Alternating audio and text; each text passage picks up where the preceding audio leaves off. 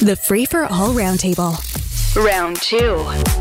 On round 2, we say good morning to Sunira Chaudhri, employment lawyer at Workley Law. Robert Benzie is the Queen's Park Bureau Chief for the Toronto Star. Richard Crouse, host to the podcast Last Call with Richard Crouse. Okay, lots of topics to dig into. Let's actually start with a bit of a different one. That would be Carey Price, goalie for the Montreal Canadiens, currently on leave, who decided to weigh in on the gun debate. And when somebody pointed out that his timing might not have been great because today is the anniversary of the University of Montreal massacre, he confessed he had never heard of it. Richard Crouse, at the risk of us all turning into a bunch of men on park benches saying, kids today, yeah. But still, I would like to think that especially if you are going to advocate for guns, that you're aware of something like the University of Montreal massacre. Yeah, and particularly if you're playing for Montreal. This is not something that is hidden from view. There are tributes every year. There are moments of silence that are observed. This isn't hard to know about. And that he doesn't is just a glaring, hole in his knowledge. What I hope, though, that he takes away from this is that he's got some learning to do, and he'll think twice before just jumping the gun and firing something off on social media, as a lot of people do. I'm sure you've done it. I've done it. But this is a great example and a great lesson to think and learn before you tweet. Sunira, I guess we have to appreciate that he probably from about the age of 8 was living in a giant bubble, so maybe he can be forgiven for not knowing this kind of history? Yeah, John, I want to be really careful to exactly what you were saying earlier, to judge what he may or may not have known. And I think his tweet or his Instagram photo over the weekend, of course, it's going to be polarizing. He's in camo gear holding a rifle. That's going to be polarizing. So I'm not surprised here that the Habs felt like they had to issue an apology, that he was held to account. It's unfortunate that he doesn't have this knowledge, especially because he is a Canadian icon. He's a Canadian hero. Not knowing this part of Canadian history is unfortunate, but I think we have to be very careful to have this sort of stain his sort of reputation as a massive, Canadian icon and hockey player, because he stands for, I think, many wonderful things. And this is just a mistake. Yeah, no, Robert Benzie, I don't want to send him to the woodshed necessarily for this. I happen to be a huge Carey Price and Montreal Canadiens fan. But still, I guess I'm surprised these days at finding out about the things that younger people don't know. Yeah, I agree with Sunira. I mean, because he has done a lot of good things for charity. He's an icon to Indigenous kids because he, of course, has Indigenous heritage. So he's and done a lot for Canada in other ways. I actually was surprised, though, that he didn't know about the Montreal massacre, because I mean, what did he think all the white ribbons that people are wearing on December 6th symbolized? I mean, this is a huge thing. Now, I was going to grad school in Montreal on December 6th, 1989. So like Scott Reed was saying earlier, it is seared in my memory as something that happened in my own life in terms of a lived experience of just being close to it. And I was actually stunned that anyone in Canada, let alone someone who's lived in Montreal for 14 years, as Mr. Price has, wouldn't know about this. It's a very somber anniversary in this country, something we remember every year. There will be a moment of silence at the legislature this morning at Queen's Park, as there has been every year for the last 32 years since the first anniversary. It would seem there are more of these secret Chinese police stations in Canada than we had thought.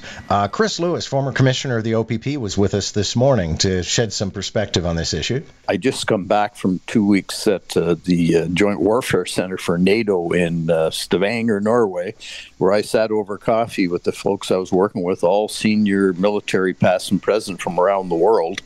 And everybody was talking about this. And this is catching the attention of a lot of people, because China is a humongous threat to global security. According to experts that know a heck of a lot more about this stuff than me, not just their military might, but they're constantly trying to control technology, get control of intellectual property, and on and on and on, violating human rights and other things. And to see this happening right in the GTA or anywhere in North America is frightening. Robert Benzie, let me start with you because you're old enough to remember Igor Gouzenko wearing a bag on his head. Not quite, but yeah. Not to say that this isn't incredibly disturbing, but there's nothing new under the sun. Foreign governments that are controlling of their own people and who are, have an interest in spying on other countries are usually going to set up satellites abroad.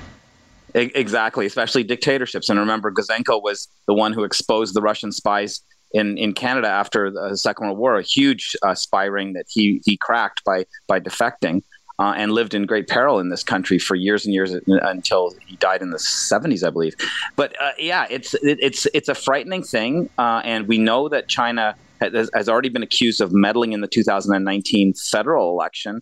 So this is clearly something, and I think that the Prime Minister talked about this when they launched their new Indo-Pacific strategy, that we have to check on China. I mean, this is crazy that this is a hostile actor in our own backyard.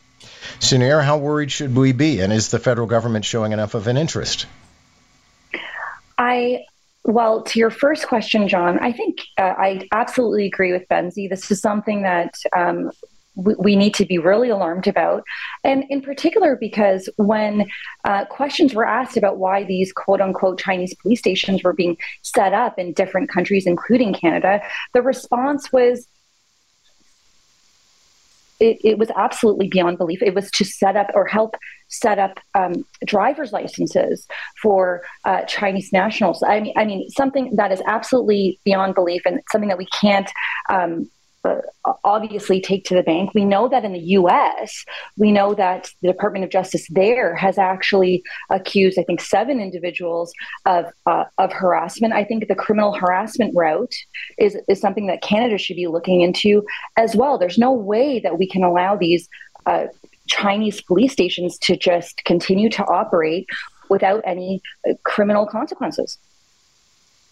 And Richard Crouse, I guess some of this gives me a degree of comfort about Canada's new policy toward China, which is that we're kind of done with China and we're trying to pivot to something else. Yeah, lots of other countries have laws and have in recent years passed laws to fight against this kind of thing. And I think that we've got one that's brewing right now. They're talking about it. I think it's time to move beyond the talking stage and actually get something done. This idea that you can be, punished for guilt by association in this country by, illegal Chinese police is outrageous. Major General Danny Fortin, who at one point was the much celebrated guy cheerleading or actually leading the charge for vaccines in Canada, ended up being sidelined by allegations of sexual assault dating back to his time in university. Yesterday, he was acquitted. Sunira, I don't know if your employment law, you've ended up fighting cases like this, but you know what? It doesn't matter that he got acquitted. He's going to have this stain for the rest of his life. Yeah, that's right, John. And I think that evidence is evidence, right? And when we look at the evidence here, this is relating to an allegation that was raised last year after the Major General was brought in to roll out the vaccine program in this country. But it dated back 3 decades. And I think the issue there, of course, is that there was no evidence that could help the judge find a corroboration here, because where the alleged victim said that she had told her then boyfriend about the alleged sexual assault back in the 80s, well, at trial, that evidence wasn't corroborated at all. Yeah, in he fact, said he couldn't remember it. Yeah. Exactly. And I think that was really sort of the nail in the coffin for a case like this. Okay, Robert Benzie, there are some troubling aspects to, I guess as we call them, these historical allegations. I always argue, generally there's a pattern of behavior, and then a whole bunch of other people come out and say, yeah, he did that to me as well. And in this case, what the judge ended up ruling was saying to the victim, I believe what you say happened, I just don't have any evidence that it was the defendant. Yeah, I mean, this is a really troubling case because remember, the judge believed that the woman was sexually assaulted, but couldn't say beyond a reasonable doubt that it was the Major General who had done this allegedly in 1988. And the fact that her former boyfriend couldn't remember her saying that to him. And I don't know. I mean, that's the kind of conversation you would remember. I would think. So if that's what she was hanging her case on to bolster her case, it's not really great that he couldn't remember that. It's the kind of conversation one would think he wouldn't forget. Earlier on the show today, we were talking with an NDP MPP. His private member's bill would put in a few guardrails, I guess, when it comes to doctors reporting people they think aren't fit to drive. And Richard Crouse, I keep coming back to the example that's been raised as an illustration here. A guy who had heat stroke went to the hospital. They said, okay, you're recovered, but then he ended up losing his license. Yeah, that's wrong. You could potentially, if he was a truck driver, if he was an Uber driver, someone who made his living as a driver, that takes away their livelihood. And it seems just all too easy and convenient. I do think that doctors have to be held to a higher standard for this kind of thing. It was a doctor that told my brother and I that we had to take the keys away from my father at a certain point. And that was absolutely 100% true, and we went along with it because the evidence was right in front of us, given my father's mental state at the time. But when you're dealing with people who are being reported for heat stroke and losing their license, that's not right. There has to be oversight. There has to be maybe several layers of oversight, and more than just taking the doctor's word for it and having the license ripped away. It's not fair to the driver. Okay, one last topic, because I think everyone's had a chance to take a look at the trailer. There is a documentary series coming out run by Prince Harry and Meghan Markle, his wife, and the trailer makes it pretty clear they're ready to dish some dirt on the royals. Sunira Chaudhri, are you on Team Harry-Meghan or Team Windsor Castle? Well, I don't know what team I'm obviously going to watch this entire docuseries, obviously, but I think it's such interesting timing. Of course, the coronation of King Charles is upcoming, and whether or not, we're going to have our eyes glued to the television also as to whether or not Harry and Meghan are going to make an appearance there. So we know that there are going to be bombshells. We saw bombshells with the Oprah interview. I can't imagine how much worse it's going to get given the timing just after the Queen's funeral, just before the coronation. It's going to be fireworks. Yeah, Robert Benzie, I'm kind of conflicted about this because I do think being born into the royal family is a form of cruelty. Harry had no choice as to what life he wanted. But now that he has actually made a choice and decided to absent himself from it, then maybe he should keep his trap shut. Yeah, I'm of two minds on this, but I can understand, like Sunira, that the kind of voyeurism almost that you feel. I watched The Crown, and I presumably will probably watch some of this because the trailer is a good tease. Folks, thank you all very much. Good to have you this morning. Sunira Chaudhri, Robert Benzie, and Richard Crouse.